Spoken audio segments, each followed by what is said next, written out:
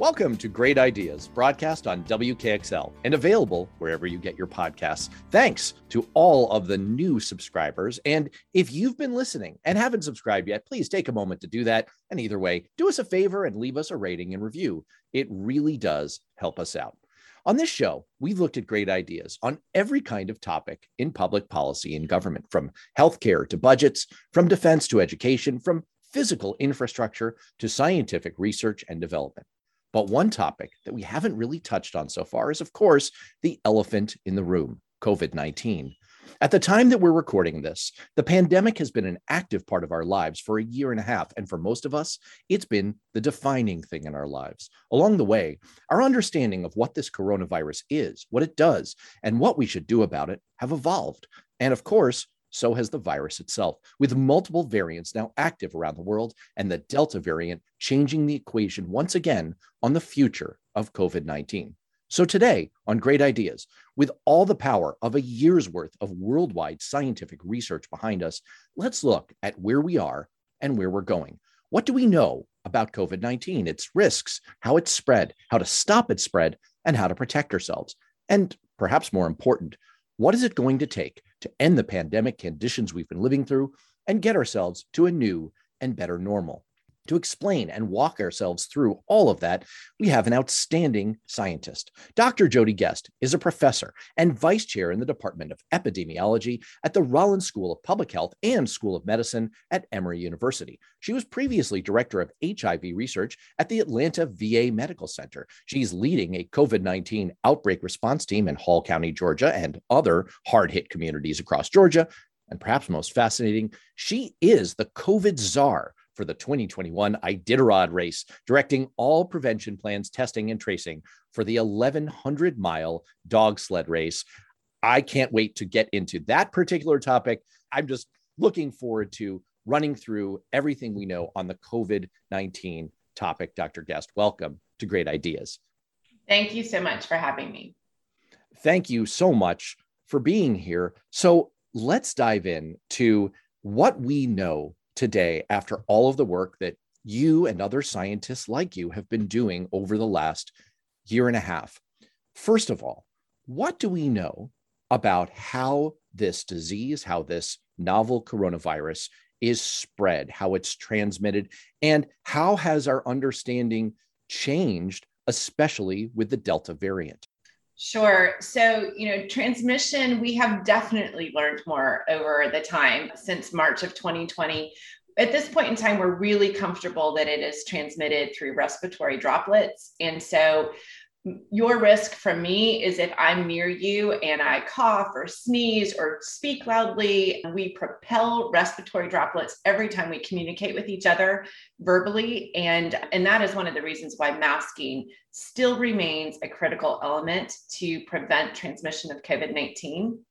Some things that we thought originally that have changed as we've learned more are that fomite transmission, me touching something and getting it from that, is really not as big of a risk as we originally thought. So back in March of 2020, when everyone was washing their groceries, with Clorox wipes and leaving their mail out in their garage for 3 days to let the virus, die on their mail, those things are really not necessary anymore. But some things are really incredibly still necessary, like keeping my respiratory droplets from getting into your respiratory tract. So under the emergence of the Delta variant, there has been a change, scientists believe, in the transmissibility of the underlying coronavirus. You're the expert, obviously. Scientists use a term R naught.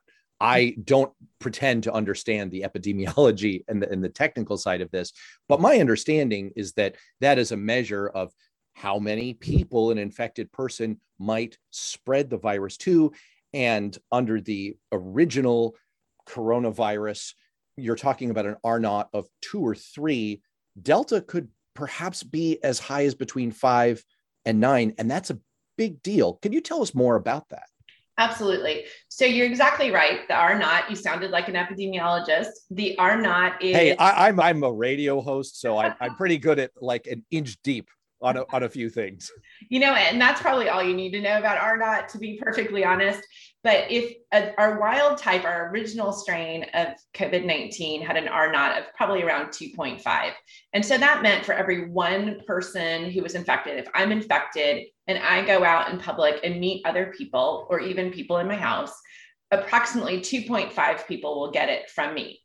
And then those 2.5 people will each infect 2.5 people, and those people will all infect 2.5 people. So if you go through about a 10-person cycle with that, you are going to have, from one infection, you're going to have about 9,000 to 10,000 people infected 9,000 from that one case. Wow. That was with our original wild type.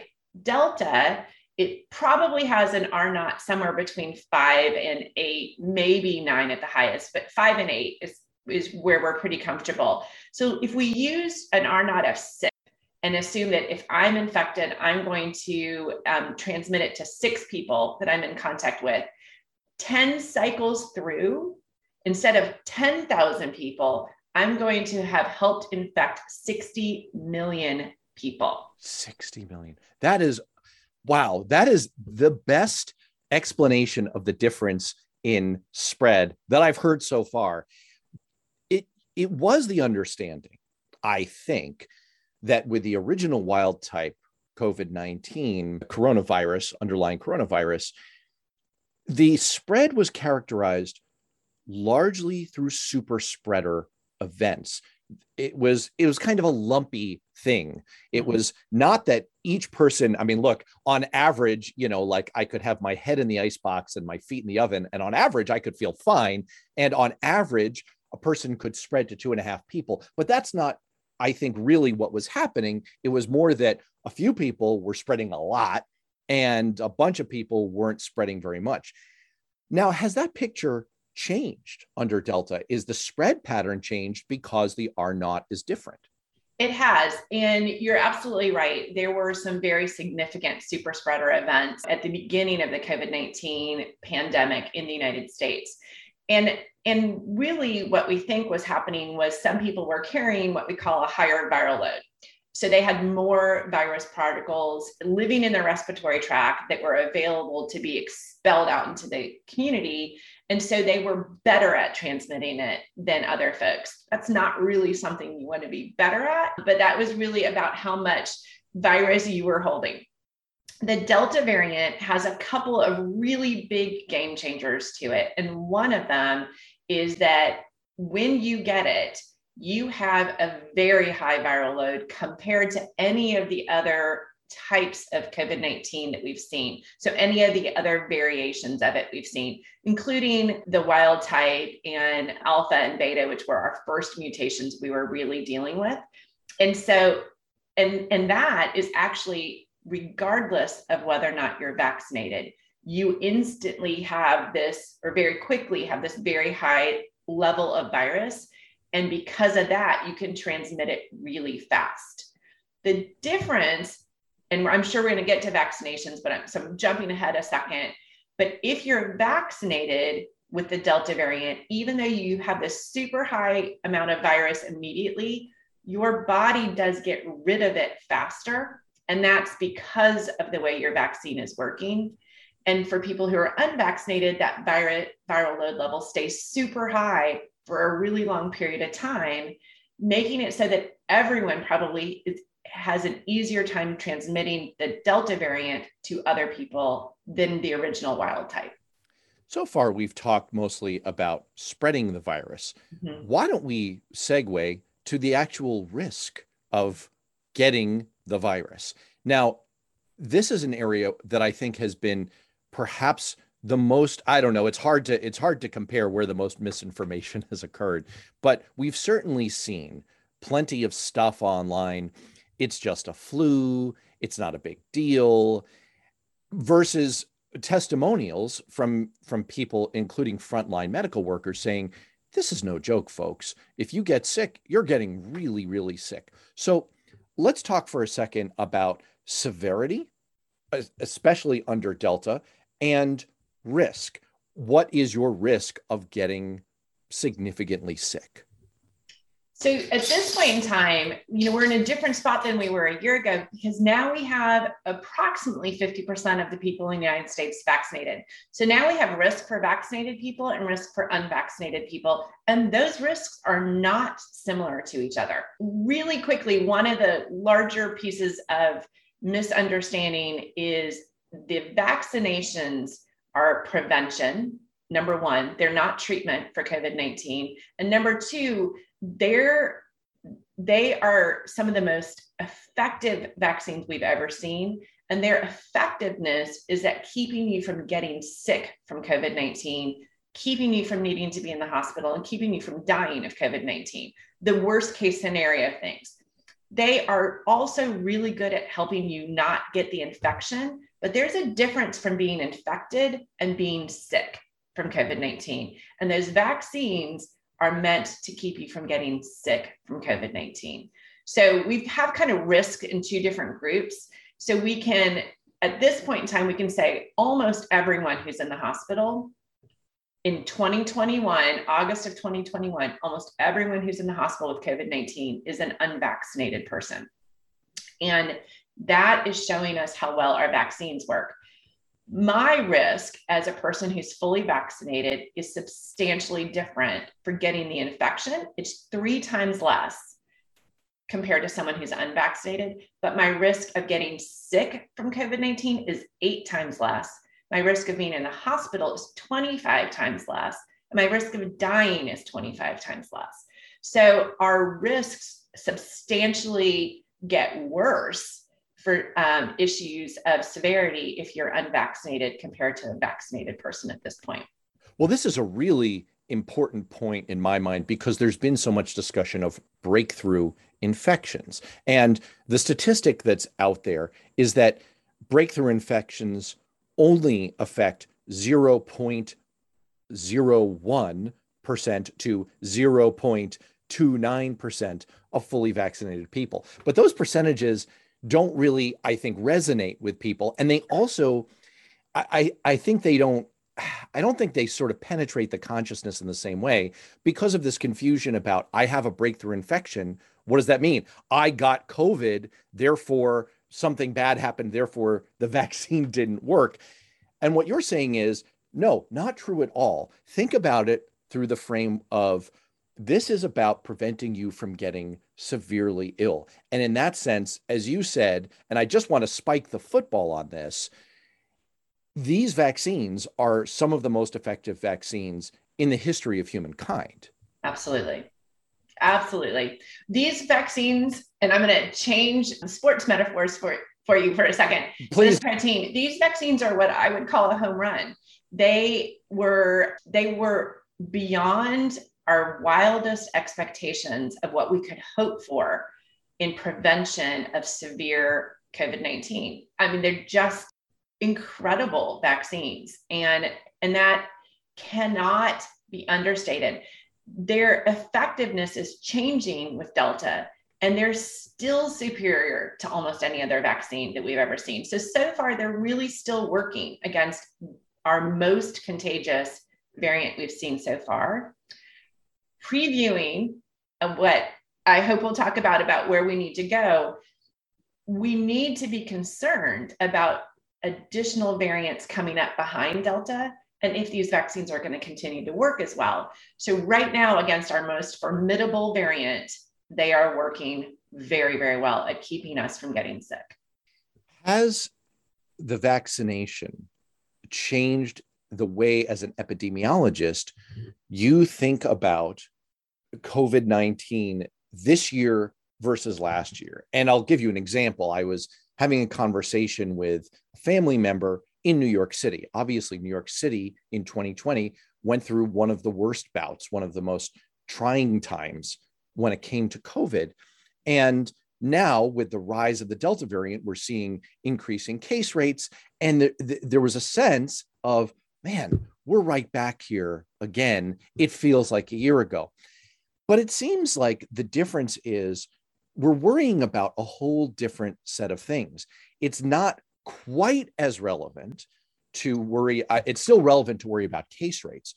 But what you're more concerned about now as an individual is if you're fully vaccinated, it's not so much the risk to you of getting severely ill, it's the risk of you transmitting to an unvaccinated person whose risk of getting severely ill is much higher. It's sort of a different thing. It's like if you're fully vaccinated, of course you want to take all of the same mitigation steps, but again, it's not as much about shielding yourself. It's more about protecting other people who may not have that protection that you have.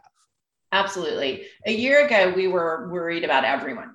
And we were, and I'm still worried about everyone. I want to be clear about that. But there are different types of worries, as you pointed out. A year ago, we were, concerned about essential workers and what that meant and the risks that they were taking to keep the rest of us fed, to keep groceries coming to our houses.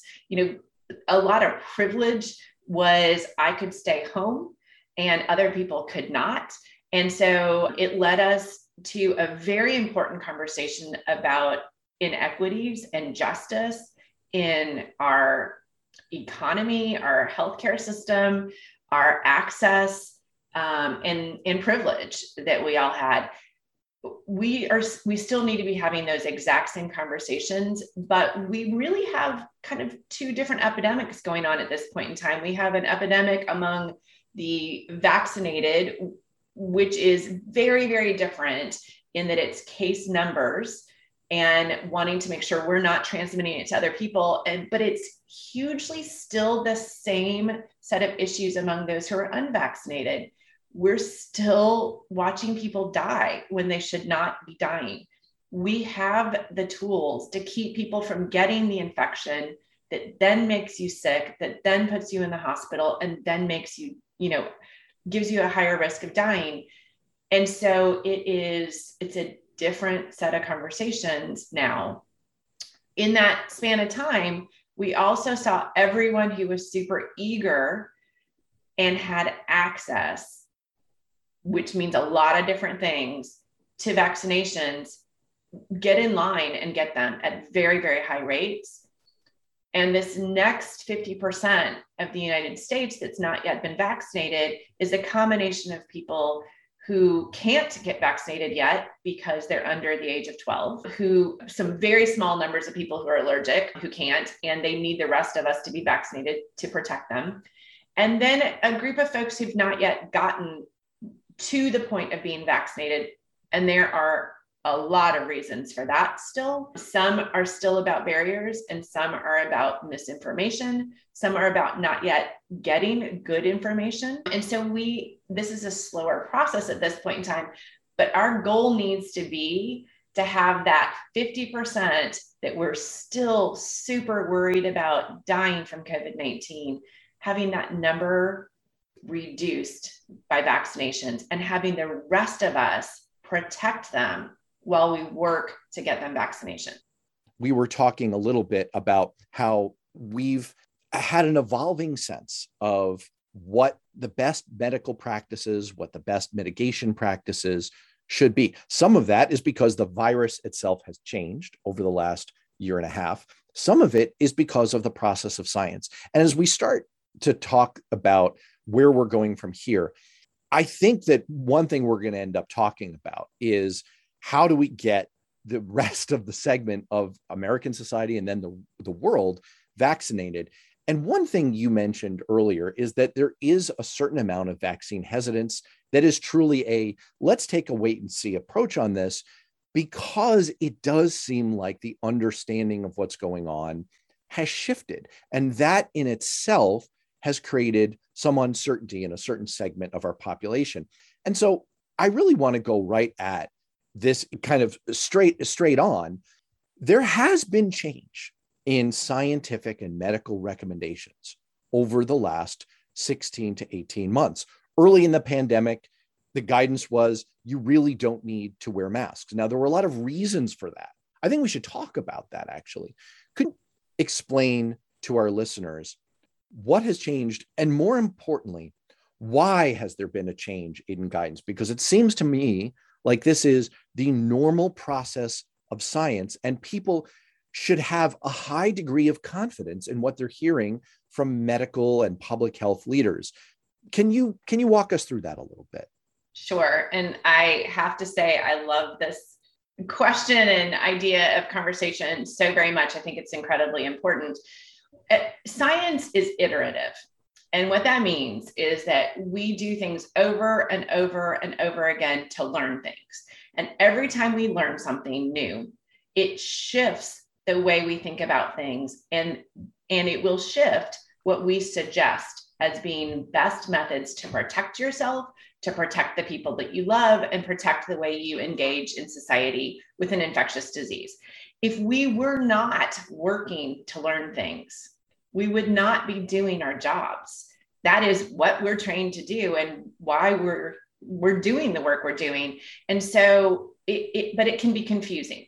And so science communication is a real art. And I do think that the beginning of the pandemic was scary. It's still scary, but it was very, very scary. It was the thing that everyone was talking about. And the goal was to get information out as quickly as possible to keep people from dying and to keep people protected. In the process of trying to make sure information gets out really fast, sometimes the message is lost that we're now moving and shifting what we know because we've learned something. And we've learned something that we want to help protect you with. And so masking went from originally, if you thought fomite transmission was the way we were getting COVID-19, masks weren't really all that important in that conversation. Fomite transmission is really not effective at transmitting this. But if that was the idea, masks weren't a big player. As soon as we learned that respiratory droplets were really the most significant way we can transmit COVID-19, masks became a huge player. At the same time, we had a supply chain problem. And if people were staying home and we had a need for masks in hospitals that were running out, you could make a hierarchy of the masks needed to be in the hospitals because we wanted everyone else at home. And so that was also part of the conversation. Was that well explained in hindsight? No, probably not. The masking conversations now, I think everyone got pretty comfortable about why we needed masks. But then there was based on data, a conversation and recommendation that if you were fully vaccinated, you did not need to wear your mask when you were out in public because your vaccines were protecting you. That was pre-Delta. Delta changed that. That wasn't wrong based on the science. However, Delta changed that and science needed to iterate with that, which means now that we have Delta as our primary variant, that is not how we're going to stay safe. We need our masks back on. Now, that mask off was a really short period of time. It was not as long as we would have liked, but that's how that changed. And I do think when science changes messages like this, and very rarely have we had an entire world hanging on to the sentence or two of a couple of scientists, but when science changes like that, we need to lead with why we're changing it. And here's what we now know. And here's how we're going to move forward together. I think one of the things that I hear you saying is that early on, there were things that we were applying based on a reasonable degree of confidence, but not an especially high one. We were applying a lot of logic based on, look, this is a novel coronavirus. We've never seen this before. We've seen other coronaviruses. So let's do a little extrapolation from what we know from other diseases, and we'll give you the best guidance we have. One difference that I think doesn't come across to the public is just how much higher the confidence, the scientific confidence is today because of all the science that's been done. When we hear CDC recommendations, when we hear epidemiologists like you speak to the public, it's based on a lot more research and a lot more scientific understanding. So we can feel a high degree of confidence in the guidance that we're getting today. And of course, the other thing I hear you saying is, look, circumstances do change. If I told you this morning, you don't need to bring an umbrella with you because there's only a 20% chance of rain, that was the right recommendation. If the forecast changes and now it's an 80% chance of rain and you say, bring an umbrella, the response from me should not be, well, I don't trust you because this morning you were saying no. Something changed along the way. So I'm spiking the football or whatever sports analogy one wants, but I do find this incredibly important that I just think this is normal science. And it would be good if people could understand better. Yes, we understand that in the rush of the triage of March and April of 2020, scientists were doing the best they could with a more limited degree of confidence. Now the degree of confidence is much, much higher. 100% much higher. A bunch of us, lots of epidemiologists and scientists working in infectious diseases, particularly in COVID-19, this is really all we've thought about for the last 18 months. And so what we know now is remarkably different than what we knew in March of 2020. So you're 100% correct in saying my degree of confidence in saying your mask is one of the ways out of this COVID-19 because of the Delta variant. I feel very, very confident in saying that. I also feel very, very confident in saying everyone's vaccination status matters to every other person as well. We are dependent on each other in this. Infectious diseases do not let one person make a decision in a vacuum because we share our infectious diseases with each other. And that is a message that is also incredibly important. And that's actually one we knew from the beginning. It is, as science and information about the Delta variant changes, it becomes an important thing to say over and over again. We're really dependent on each other to get out of this pandemic. Well, you're starting to paint a picture of where I think we're going in this conversation, which is how do we get out of this pandemic? So maybe we should start with the end. What is the end game here? There's been some discussion in the popular press, and I'm sure it's been a lot more robust in the scientific and technical journals about what does the end state look like? And earlier in the pandemic, there was a question of, could we reach herd immunity, a level where where the amount that we spread this thing becomes so low that functionally it starts to die out. My understanding is that there's some question about whether that's still realistically achievable in America and in the world, but there may still be a not too bad end game to this. So what is the end game, or what are the possibilities if we don't know for sure yet? Well, I think, we need to look at history for a second and recognize that we have eradicated almost no diseases ever across the world. And I wish that wasn't the case, but it is. And so I think it is realistic to anticipate that we will reach what we call an endemic level of COVID-19, a regular, normal, we expect to see it a certain amount that we're going to live with. But what I urge us to not accept is that endemic level comes with deaths, and that it comes with a lot of hospitalizations, and it comes with a lot of suffering. And so an endemic level of COVID-19 that we should be willing to accept is one where, because of our vaccination status, we might have a respiratory infection. We might need to stay away from other people. We might need to put our mask back on, but we are not going to be very sick. And we're not going to be spreading it to a bunch of other people because they're going to be protected by their vaccine. We can live with that. We live with a lot of things that are like that. But what is unacceptable is to accept an endemic level, have our current epidemic be our new endemic level that we accept, which means we are going to be losing people who are dying of something that we can prevent on a daily basis. We cannot accept that. We should not let anyone accept that. I suspect that the way to get from here to there to an endemic level where COVID-19 is something that we live with. But look, as you say, we get colds, we get other respiratory infections, we even get flus, which we've come to expect that there's a certain amount of death and hospitalization that happens with flus, but we do our best, and it's something that we live with. I'm suspecting that the way from here to there is largely about vaccination. Is that right? Or are there other ingredients in the mix?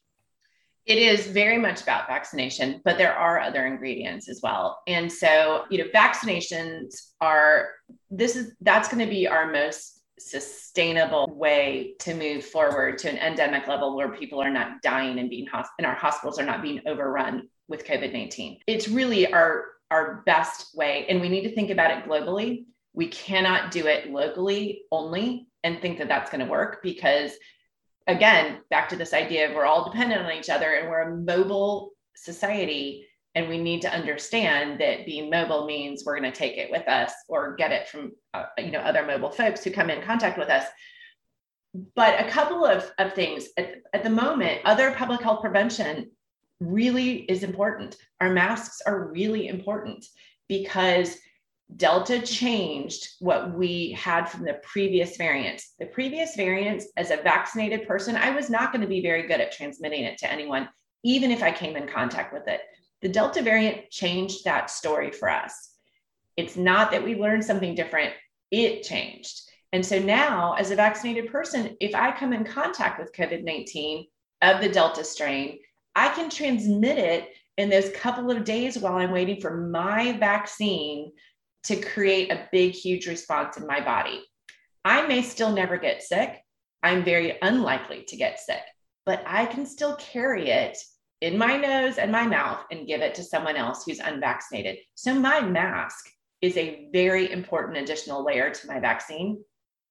The other thing to consider is that the faster we vaccinate people and the more we keep our masks on right now, the less place we're giving COVID-19 to change again.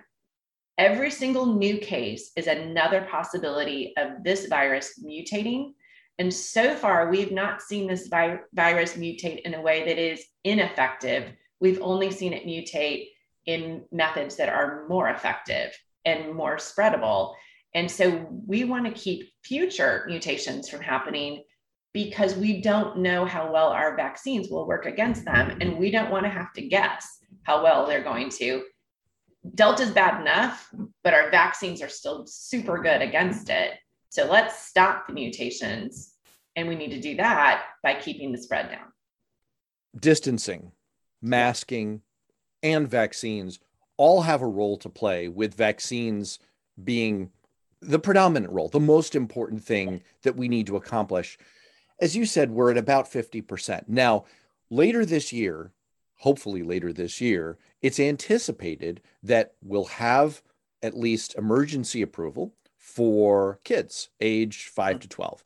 And so that will break off a whole new chunk of the population where we now can, at least in theory, get them vaccinated.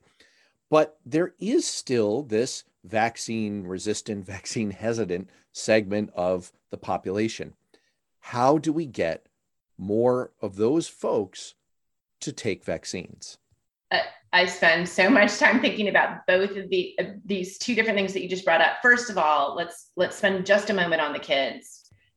I cannot wait for us to be able to vaccinate kids 5 to 12 and then under the age of 5. They're back in school in most parts of the country. In the Southeast, where we're currently suffering disproportionately from the Delta spread and hospitalizations, our kids are back in school and they've only been back for about 2 weeks. And so that's a place of very, very high concern from a segment of our population by age that we didn't see a lot of hospitalizations in previously. It's a myth that they couldn't be super sick, but now they're some of our most vulnerable, and we all need to be working to protect them. As far as vaccine hesitancy and the population that's currently not been vaccinated, there are still groups of people who have barriers to vaccines.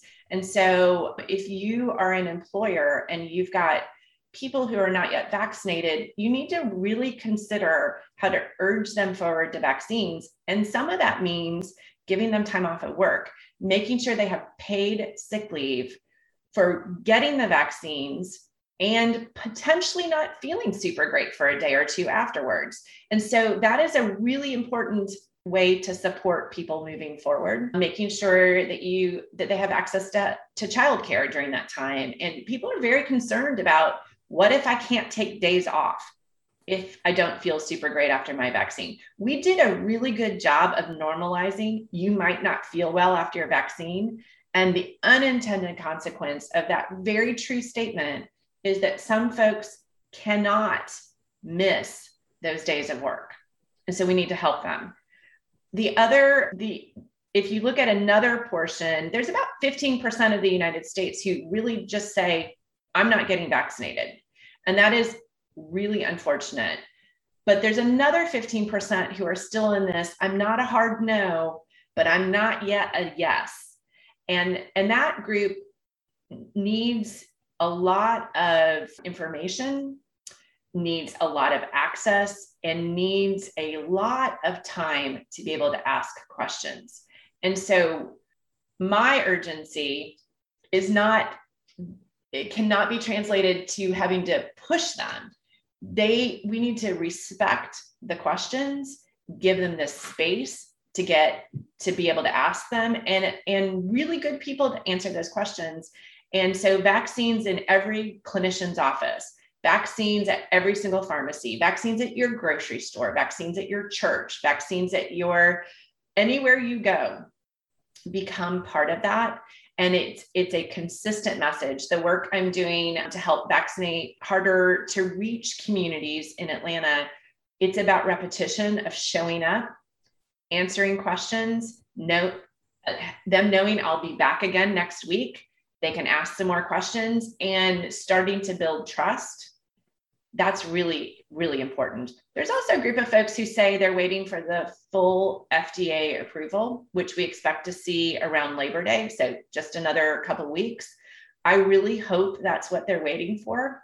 I fear that is a current statement. And when that full FDA approval comes, that concern will shift to something new. But I really do hope that a lot of people will feel more confident at that point, and then we'll find their way to a vaccine.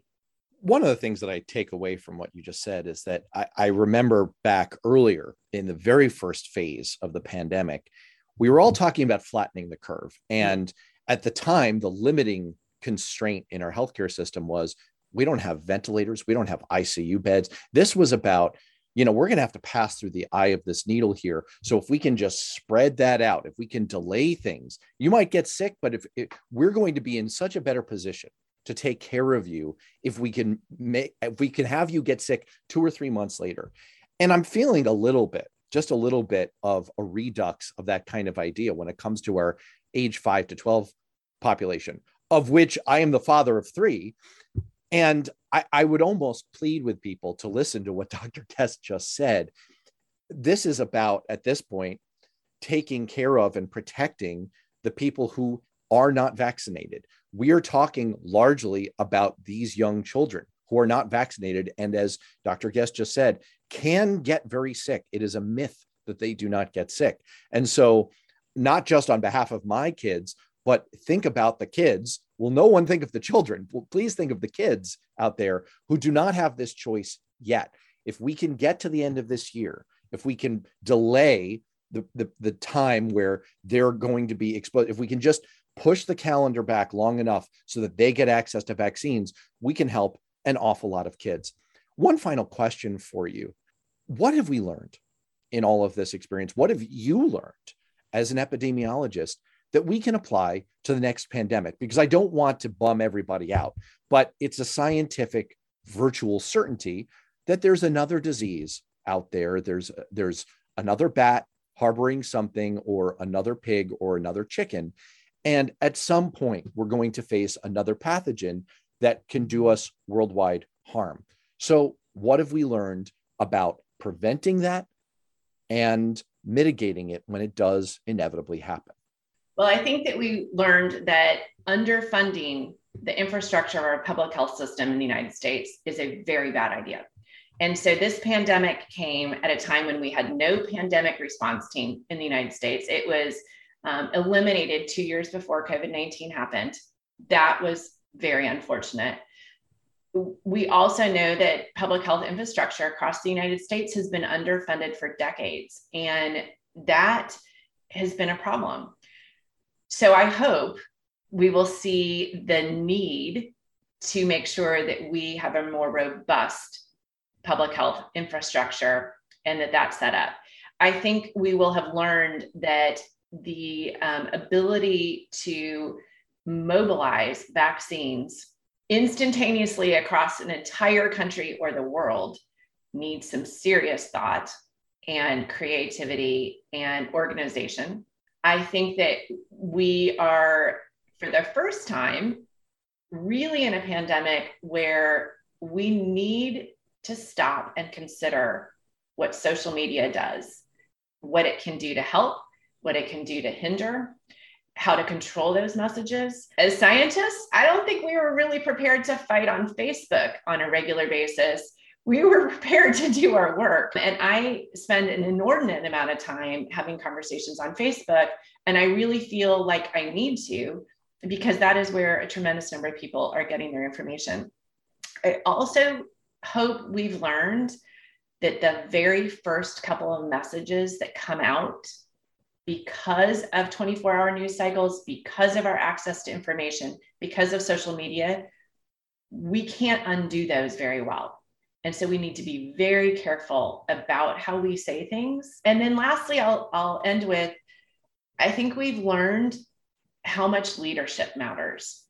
And the conversation about what we choose to do together, what we choose to do for each other, is really important, and that public health is about all of us because it affects all of us. Dr. Jody Guest of Emory University, thank you so much for walking through all of this on Great Ideas.